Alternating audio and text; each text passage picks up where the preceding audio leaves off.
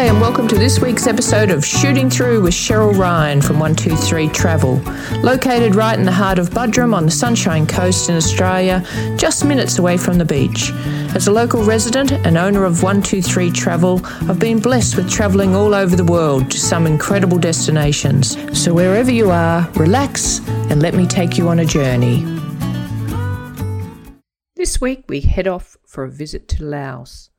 I'm Cheryl Ryan and your host this week as we head to the city of Luang Prabang in Laos. Bordered by the Mekong River, the Nam Khan or Khan River, this timeless city of temples is the spiritual centre of Laos. Saffron-clad monks, stunning river views and a royal history fill this city with culture waiting to be explored. I arrived into the small airport just 20 minutes from the city centre.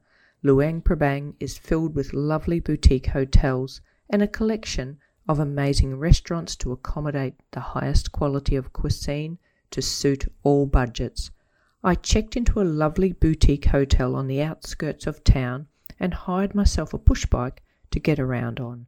After a relaxing lunch and a dip in the pool, I headed off to check out the city. The French influence is evident as I pedal around the town, and my first stop is a visit to the Royal Palace. Built in 1904 and was home to the King from 1905 to 1959, no photography or footwear is permitted inside. The rooms are preserved as they were, and the collection on display is well worth time spent on a visit here. There is the floating Buddha photography exhibition and the 5-piece Royal Palace car collection to see here as well. Perhaps in Laos no single treasure is more important or historically resonant than the Phra Bang, an 83-centimetre tall gold alloy Buddha. It can be found in its own custom-built housing in the southeast corner of the palace gardens. The following day I opted to take a cruise up the Mekong River to visit the Pakal Caves, some 25 kilometres away. Arriving where the Ao River and the Mekong River meet, you will find that two famous caves. The caves are crammed with a myriad of Buddha images. In the lower cave, a very photogenic group of Buddhas can be found with a silhouette backdrop of the Mekong. The upper cave is about a 5-minute walk upstairs. To inside, you have to actually need a torch probably to get down right into the back of the cave. The entrance leads in about 50 metres, and so I certainly do recommend taking a torch just so that you can see inside the rock face. Most of the boat operators will take you via the local village, which is famous for its whiskey, and the narrow alleys surrounding are filled with weavers' looms and colourful fabrics, and so it's quite easy to spend some time wandering around the village area as well. Along the way, you will see the elephant sanctuary and maybe see the elephants down at the river bathing. On return to the city, I opted to walk back to the hotel via the bamboo footbridge. The southernmost footbridge climbs steps past a great little cafe that serves excellent coffee and has spectacular views over the river. It became a favourite for me to call into on my way back to the hotel each day. The footbridges are taken down over the June to November period when the river is too high and is then rebuilt again each season. And as it's privately owned, there is a small charge just to cross, but well worth the pleasure and the time saved by not having to go all the extra kilometres around by road. So the next morning I was up before dawn and I headed down to witness the Tak Bat, the monks calling to arms. Every day at dawn, saffron-clad monks pad barefoot through the streets, whilst pious locals and tourists place tiny balls of sticky rice in their begging bowls. It is a very quiet, meditative ceremony which monks use to demonstrate their vows of poverty and humility, while lay Buddhists gain spiritual merit by the act of giving. Despite large campaigns for the tourists to avoid poking cameras and flashes in the monks' faces, the amateur paparazzi seem incapable of resisting keeping a distance. Silence seems to also be another quality that runs poorly in the tourists, as the noise and chatter can be quite irritating at times, I've found. If you wish to participate in the ceremony, as I did, I had my hotel do up a decent rice basket and avoided the cheap market ones consisting of very low-grade rice.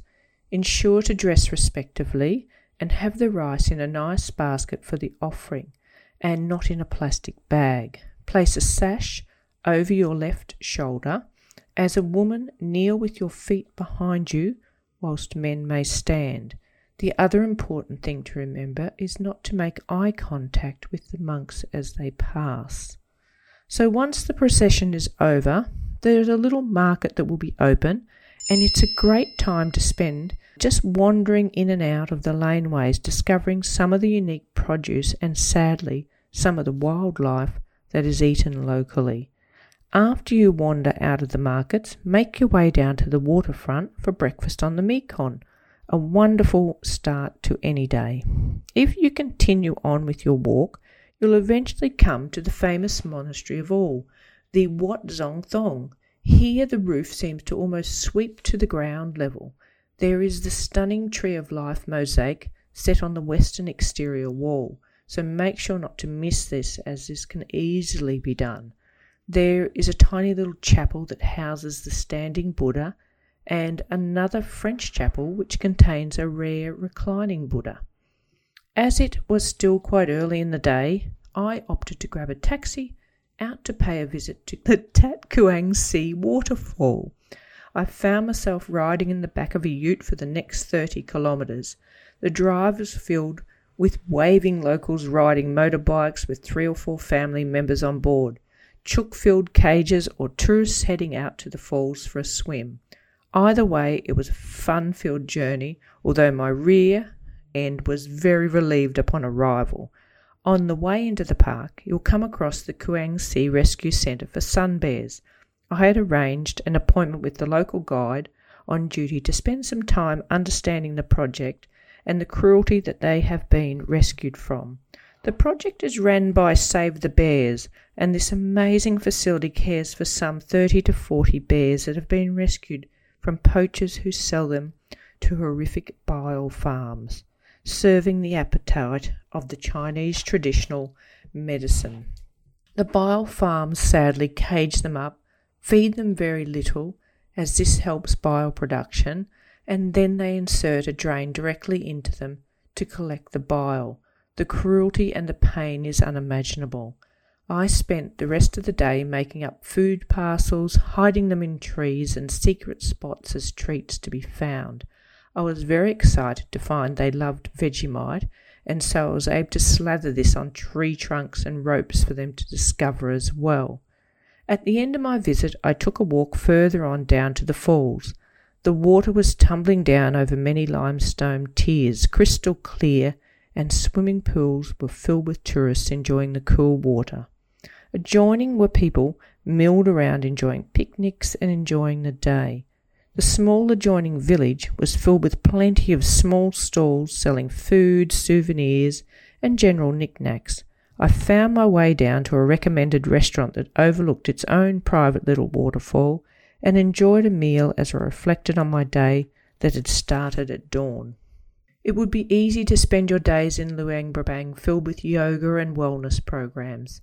Dining is fabulous with so many choices in cuisine and can range from street food to fine dining. There are plenty of spas and massage places offering good quality treatment. Cooking classes abound, and there is nearly one on every corner, offering some type of cooking class for a variety of dishes. Luang Prabang offers the travellers the opportunity to give something back to the community. There are literacy programs that offer book distribution to the children in the area via donations. There is a recycle centre that takes all donations so that they can be utilised for after-school activities.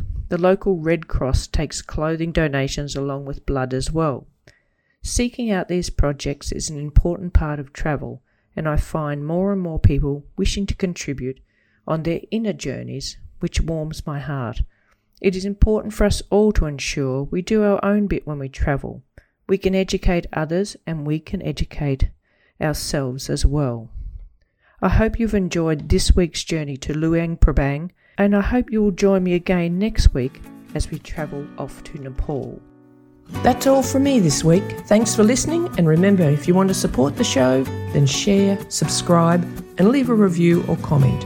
You can find me on Facebook and Instagram at 123TravelBudrum and on Twitter at 123Travelabout.